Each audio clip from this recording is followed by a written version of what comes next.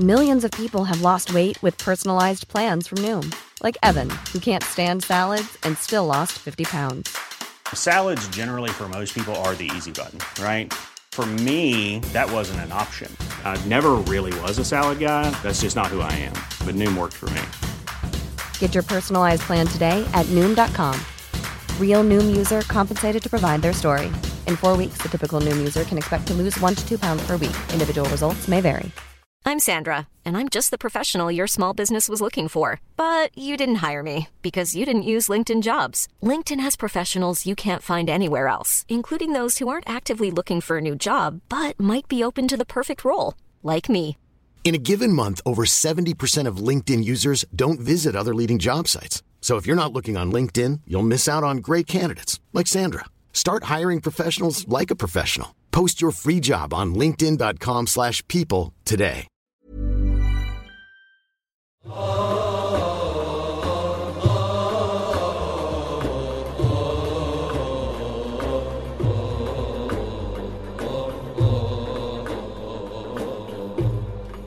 Hello, and welcome to the History of Islam podcast, episode 1, Pre-Islamic Arabia.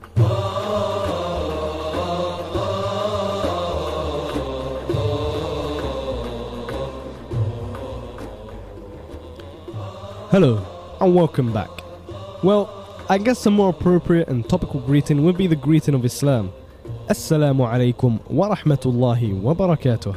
And that roughly translates to peace to you, and may the mercy and blessings of God be upon you.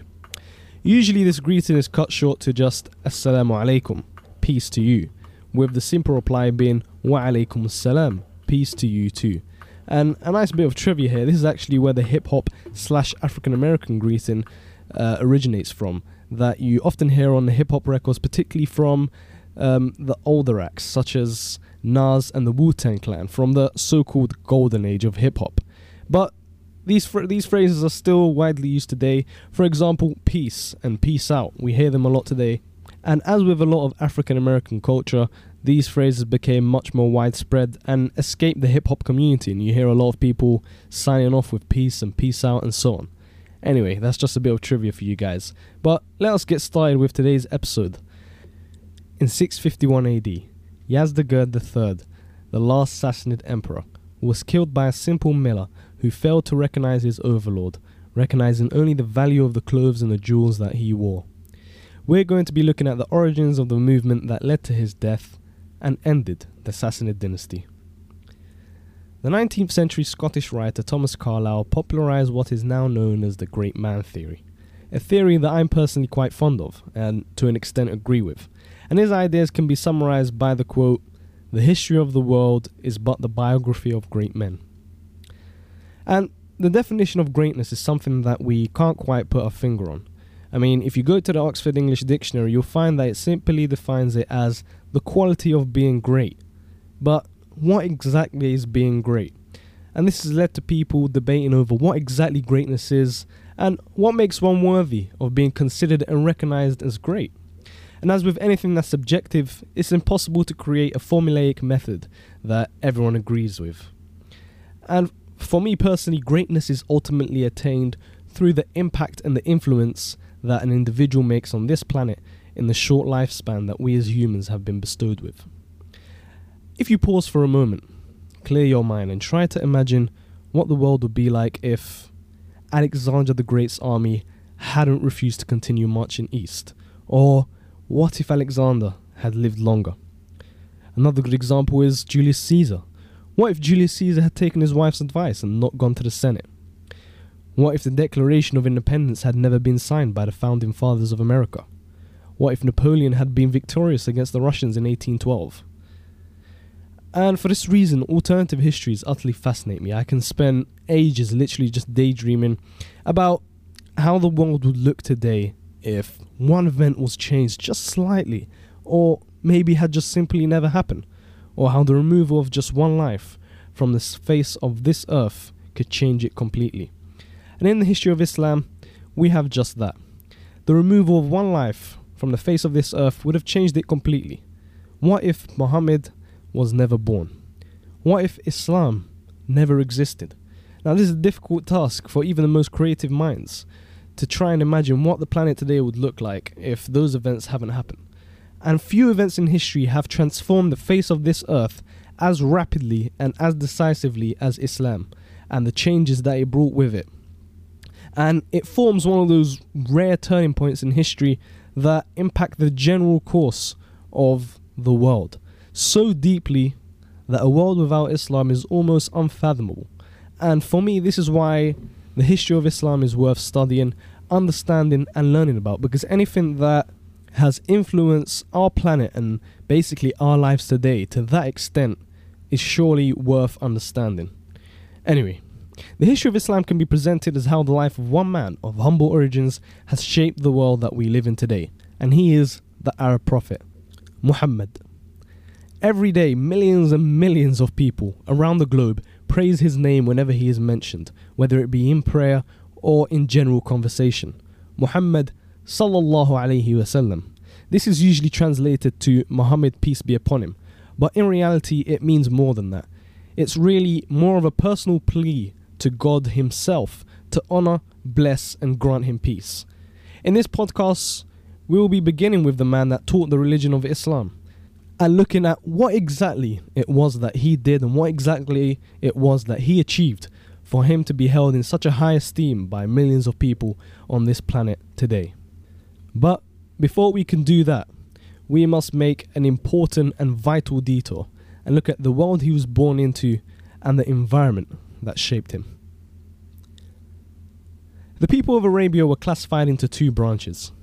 The first branch is the Qahtani Arabs, who resided mainly in the south of the Arabian Peninsula, and they were considered the original pure Arabs. And they were called Qahtani as they were descendants of a man called Qahtan.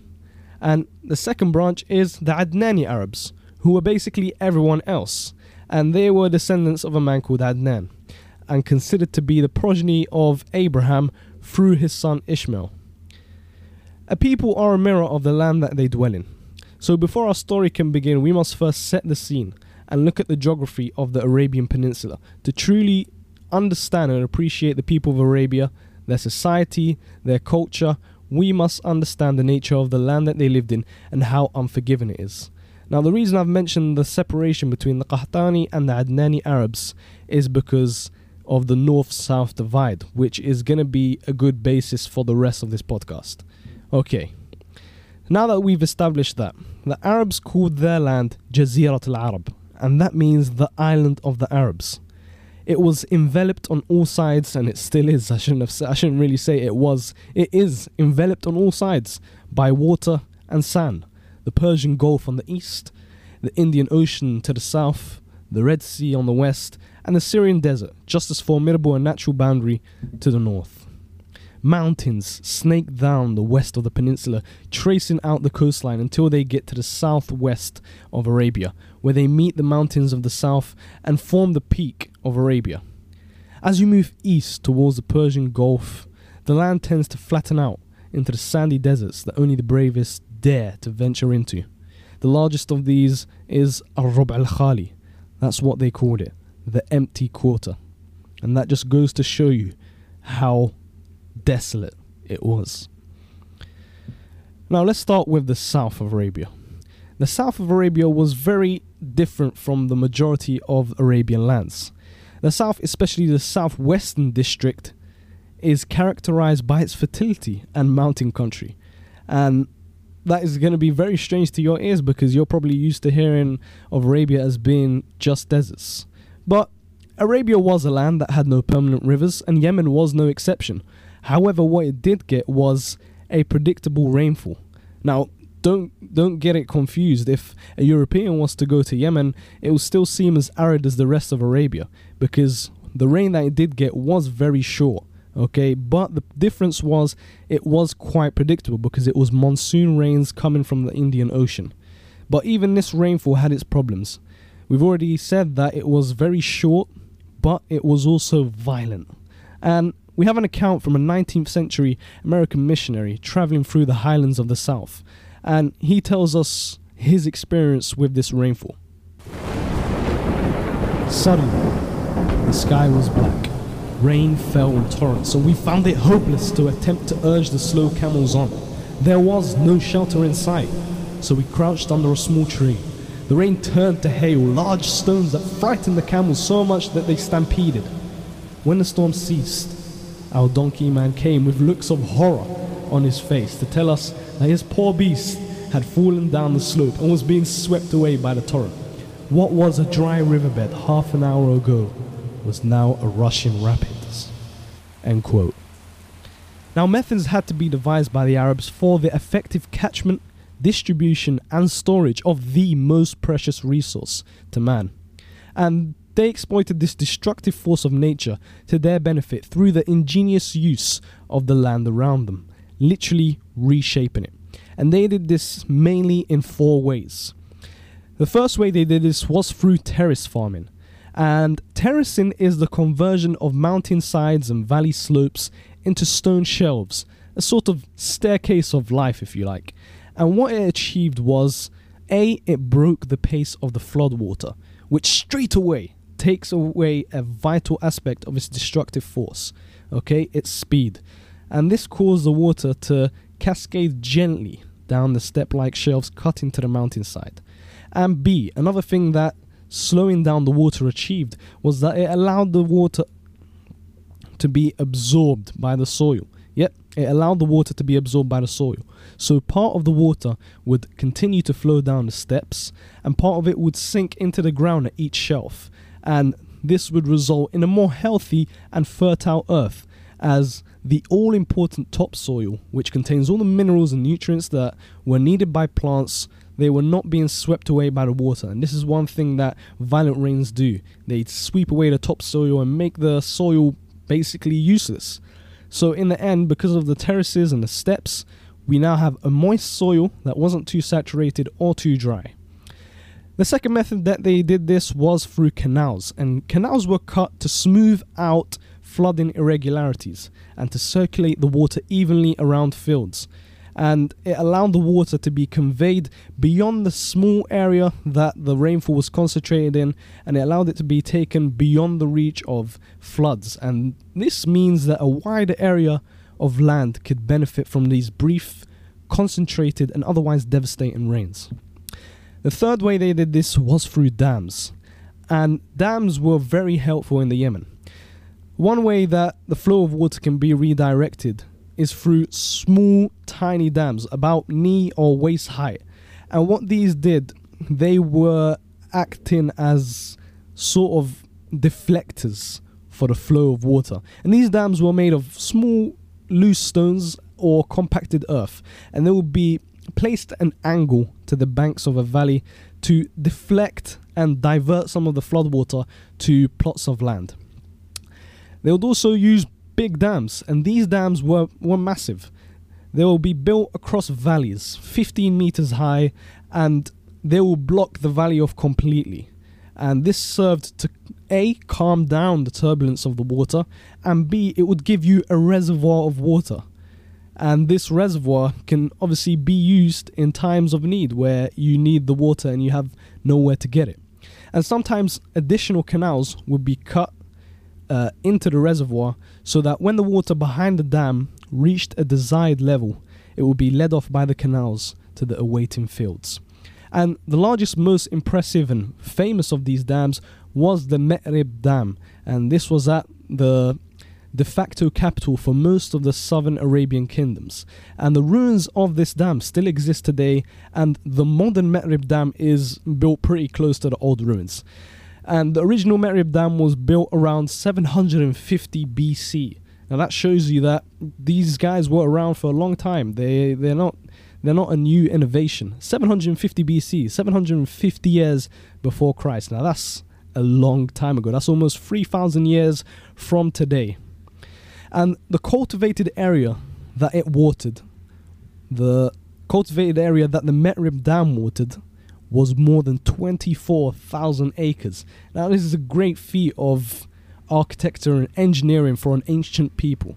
And I'm surprised that this is not more well known, because it actually is very impressive.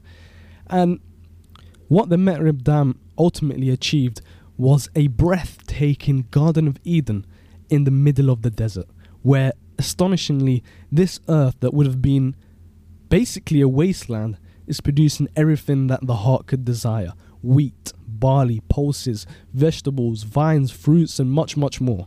But perhaps the most important resource cultivated in Yemen were the aromatics, and they were very famous for this in the ancient world. Arabia Felix's most famous export, particularly frankincense and myrrh. These were the premier luxuries of their time. And just to give you an idea of their value in the societies of that period, ancient societies, well, you just have to look at the story of the 3 wise men who visited Jesus Christ after his birth. What did they bring him? They brought him gifts of gold, frankincense, and myrrh. And that just shows you the true and great value of these 2 things that were mainly cultivated in the Yemen. Okay, so the 4th way that the southern Arabians managed to control these violent rainfalls was through the use of wells. Artificial wells were dug and cisterns were carved out by hollowing out massive rocks. And when you hollowed out these massive rocks, you basically have a massive vessel where you can store the water. And these wells were mainly for household consumption, not for farming. But in dry years, they would be used to help out for irrigation. And by the way, what I mean by artificial wells is natural wells are shafts that grant access to naturally occurring groundwater, naturally occurring aquifers, whereas artificial wells collect and store water that's diverted by man. And even today, the farmers of the Yemen still work one of the oldest terrace farming systems in the world, dating back to the 3rd millennium BC.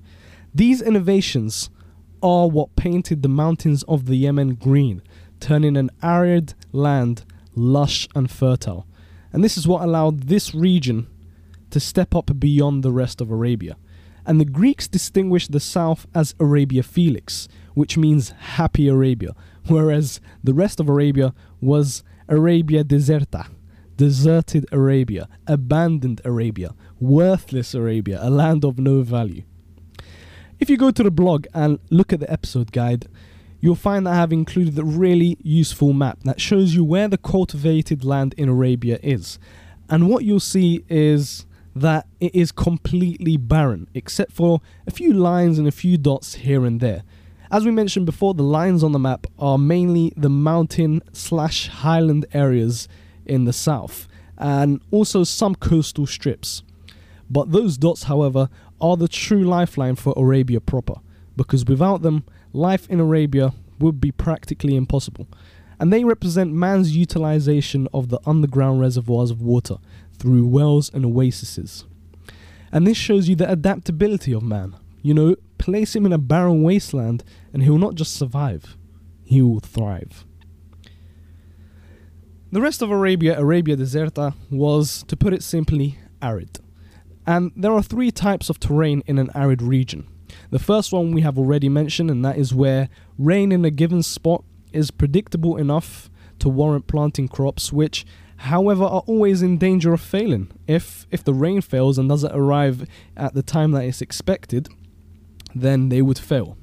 And this was the case in the Yemen, as we said, with the seasonal monsoon rains. The second type of terrain is where water is available in concentrated amounts from some source other than local rain, such as aquifers that can be tapped by wells and employed to irrigate fields. And this is basically what we now call an oasis.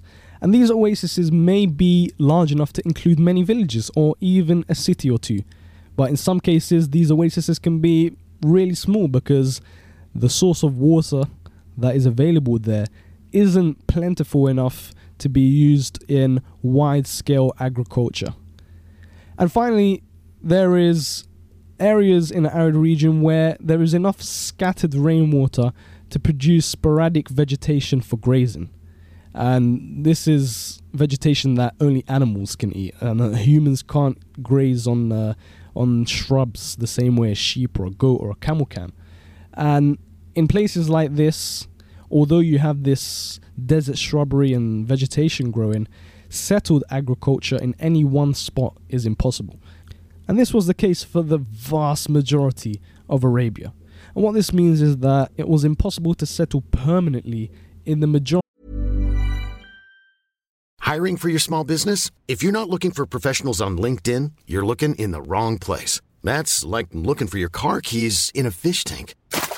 LinkedIn helps you hire professionals you can't find anywhere else, even those who aren't actively searching for a new job but might be open to the perfect role. In a given month, over 70% of LinkedIn users don't even visit other leading job sites. So start looking in the right place. With LinkedIn, you can hire professionals like a professional. Post your free job on linkedin.com/people today. Of the land in Arabia. Mind you, Arabia is pretty big. It's about a third the size of the United States of America. So if you can't produce anything on a permanent basis in this land, other than sporadic vegetation that is going to appear naturally, the desert shrubs here and there are not something that humans can consume. However, animals can. And this is where the nomads come in. The nomads of Arabia were pastoral nomads, and a pastoral nomad is a nomad whose primary source of sustenance is from his animals. And this means that a nomad's animals are unquestionably the most important things in his life. Okay, their well-being is directly proportional to his well-being. Their survival means his survival, and if they perish, he will also. The Bedouins have to travel long distances in search of food and drink for their animals, following migratory routes that are determined by the availability of water and pasture. Almost the same way certain birds have their seasonal migratory routes at certain times of the year. A life truly in sync with nature. And no wonder why the more civilized peoples, like the Greeks, considered them wild barbarians. However, in reality, the Bedouins were much more dynamic than this. And due to the nature of the way that the Bedouins lived their lives out in the wild deserts, they had a wealth of tangible and intangible assets that sedentary, aka settled people, needed. One example of the tangible assets that nomads had that settled people needed were their animals. The animals raised by Bedouins were exploited not just for their ultimate consumption as meat, but as you can imagine, for a whole range of secondary products such as milk, wool, hair, hide, labor, transport, and so on. And we're going to come across a lot of these later on and speak about them in a little bit more detail. But for now, let me give you an example of intangible assets that the Bedouins had, and these were their skills. And they were also very many and very important, and the obvious one would be their skill as fighters. But one less obvious one is their knowledge of the land as trackers and as guides. And this is especially vital in a place like Arabia, where one wrong turn means almost certain death. And the importance of this is illustrated by the fact that even the settled Arabs, who were born and bred on the land, would enlist the help of their nomad brethren when it came to navigating. But perhaps the best demonstration of the power and the significance of this skill is the story of the Roman expedition to Arabia Felix. To tell this tale, we must enter the thought vessel and go further back to the days of Alexander the Great.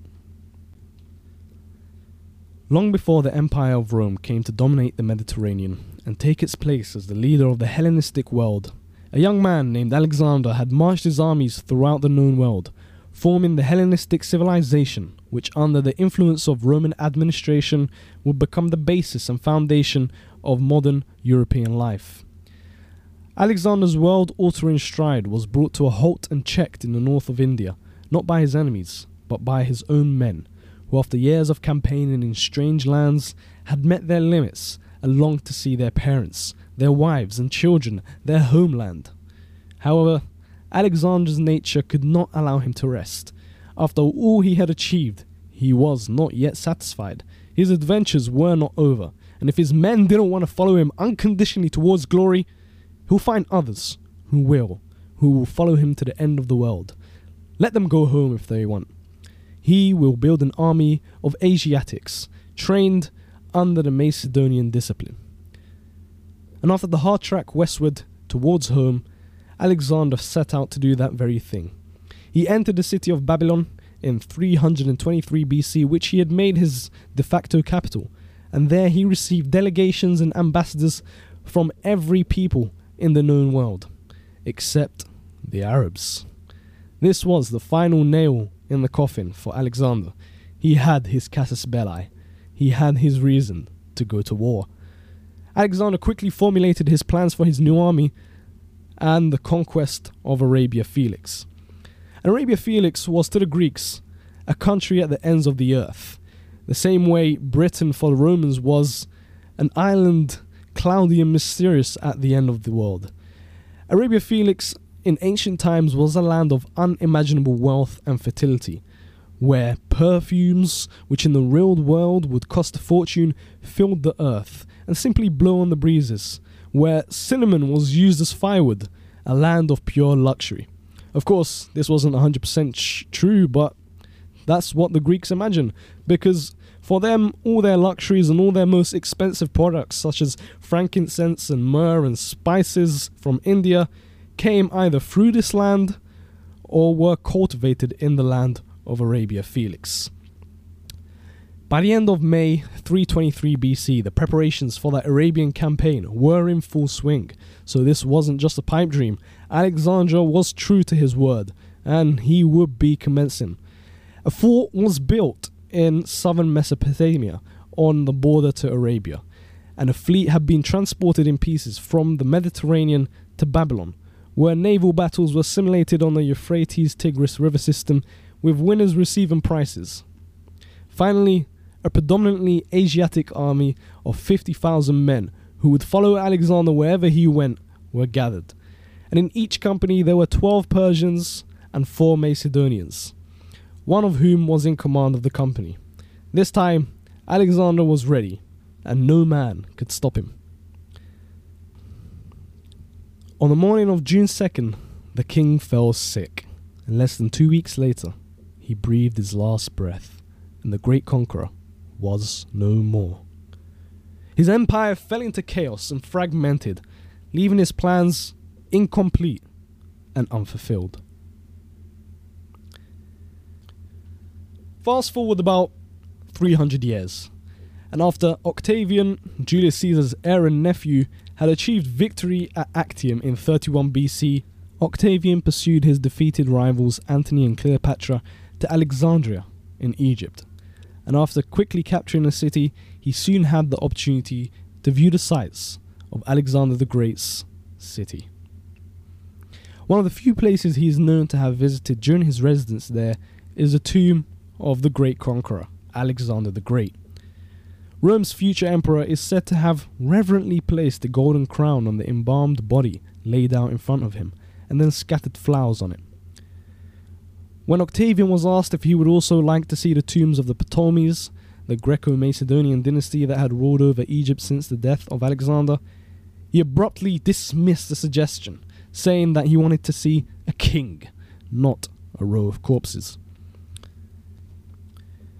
In 27 BC, 4 years after his visit to Alexander's tomb, Octavian was now Augustus, the first citizen of Rome, and the most powerful man on the planet. Augustus not only influenced by the wishes and legacy of Alexander, but also by the reports that the people of Arabia Felix were very wealthy indeed. And as you've probably figured out by now, Augustus ordered Lucius Aelius Gallus, the governor of Egypt, to prepare an expedition against Arabia Felix. Gallus had 3 legions at his disposal. He left one in Egypt and took the remaining 2 legions and gathered auxiliary forces from the nearby allies of Rome. One of these allies of Rome were the Nabateans. And Nabateans were actually Arabs, and they lived in the very north of Arabia, with their famous capital at Petra. From them, Gallus received a man named Silius, who was to guide him on his march. However, even he was unable to provide him with a safe route through Arabia.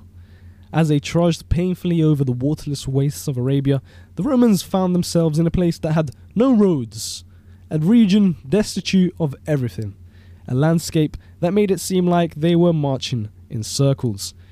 The expedition was a catastrophe. Thousands of soldiers perished in misery from thirst and pestilence, and only a fragment of the men who initially set out returned. No military or other results were achieved. I wonder what would have happened if the Romans had a knowledgeable guide. Would they have established themselves in Arabia for good? How would that have influenced the world later on? Maybe, as some people have pointed out, maybe they did have a good guide. Strabo, a geographer at the time and a personal friend of Gallus, accused Silius the Nabatean of purposely misleading the expedition to its demise. The Nabateans were middlemen in the trade between Arabia Felix and the Romans, so that is quite a plausible argument, but Strabo, who champions this argument, was a personal friend of Gallus, so maybe he's just trying to cover up for his friend being a useless general. Anyway, that is just speculation. Well, that brings this episode to a close. Next episode, we will continue looking at the life of the nomadic Arabs before Islam and their interactions with settled people, which will take us nicely to the oasis of Mecca and its inhabitants, the Quraysh. Who were they? Thank you for listening. This episode will have some footnotes, so if you want to carry on listening to those, then please do. Otherwise, I'll see you next Thursday. Goodbye.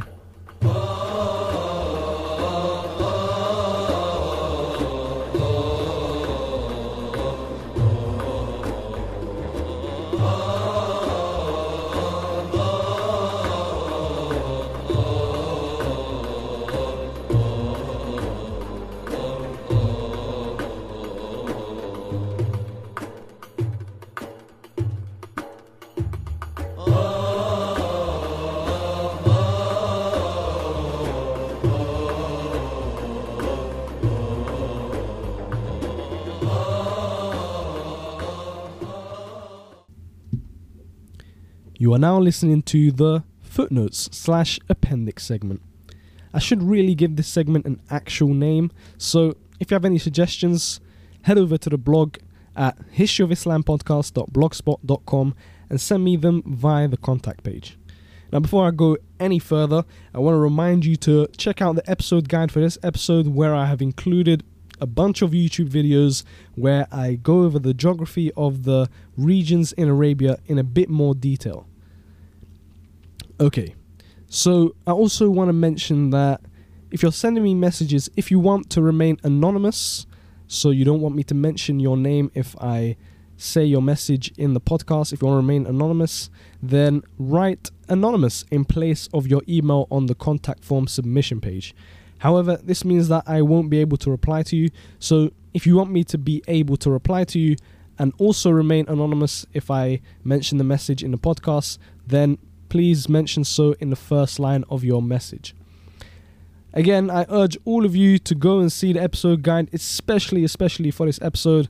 It will include, amongst other things, a bunch of videos looking at the geography of Arabia more closely and separating Arabia into, I think, about 5 regions, so that when I mention these regions in future episodes, you won't be lost. Instead, you will have an image of the map of Arabia in your mind with approximately where that region is. And that will really, really help you in the future. And it's much clearer when you can actually see it rather than have to imagine it just from my vocal descriptions.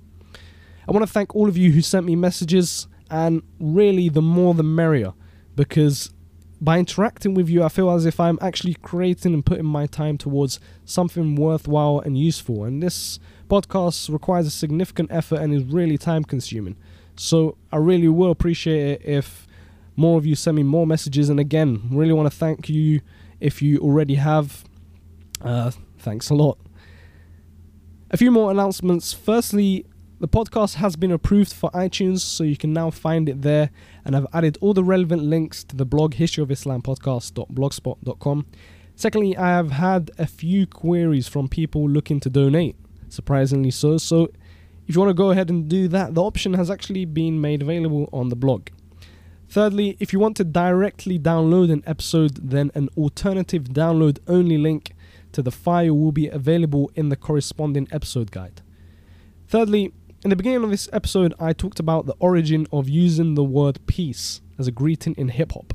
If you're interested in reading a bit more about basically Islam's influence on hip-hop and the African-American community, particularly the 5%er sect, I recommend reading the book The 5 Percenters, Islam, Hip-Hop and the Gods of New York by Michael Muhammad Knight.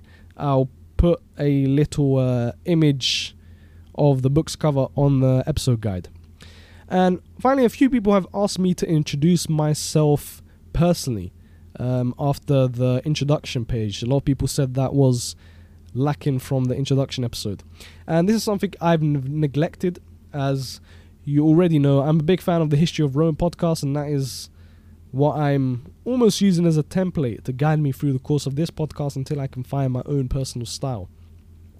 And because Mike Duncan never really introduced himself on a personal level in his podcast until the much later Q&A episodes, which are about 100 episodes in, I didn't feel the need to do so myself. But just to answer the pleas of people, my name is Ilyas Belhaddad and I live in the UK, and as cliche as it may sound, I have always liked history. And from as soon as I can read, books with a historical theme have accounted for the majority of my library. Even my favourite fictional novel is historical fiction. Now, when it comes to actual academic qualifications, higher education qualifications in the field of history, I actually don't have any. But this neglects the fact that I'm an undergraduate working my way towards a degree in history, and it is an ambition of mine to venture further into higher education in the field of history.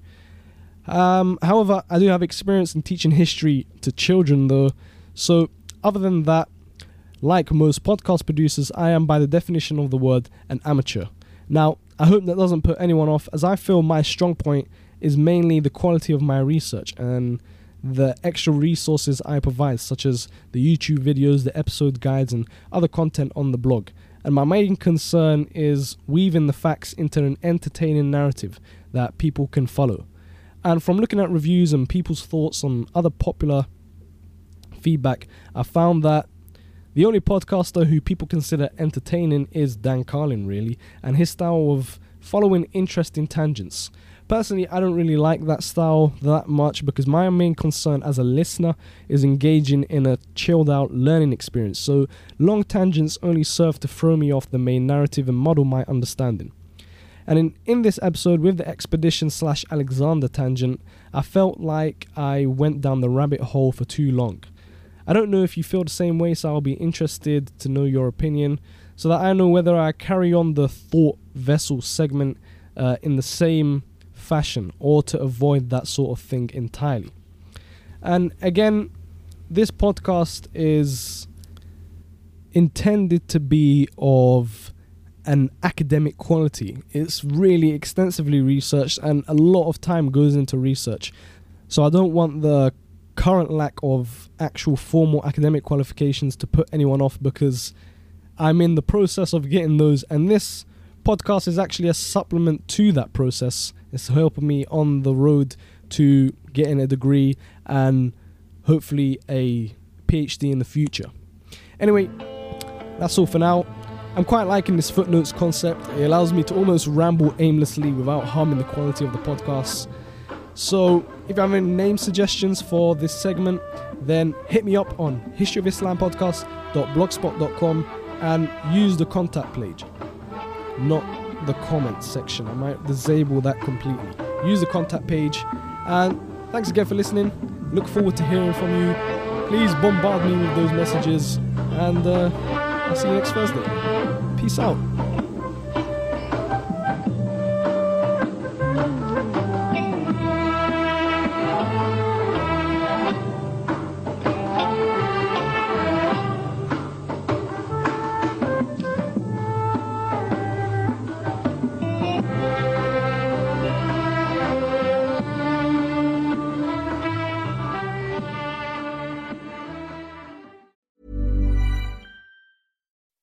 When you make decisions for your company, you look for the no-brainers. If you have a lot of mailing to do, Stamps.com is the ultimate no-brainer. Use the Stamps.com mobile app to mail everything you need to keep your business running with up to 89% off USPS and UPS. Make the same no-brainer decision as over 1 million other businesses with Stamps.com. Use code PROGRAM for a special offer. That's Stamps.com, code PROGRAM.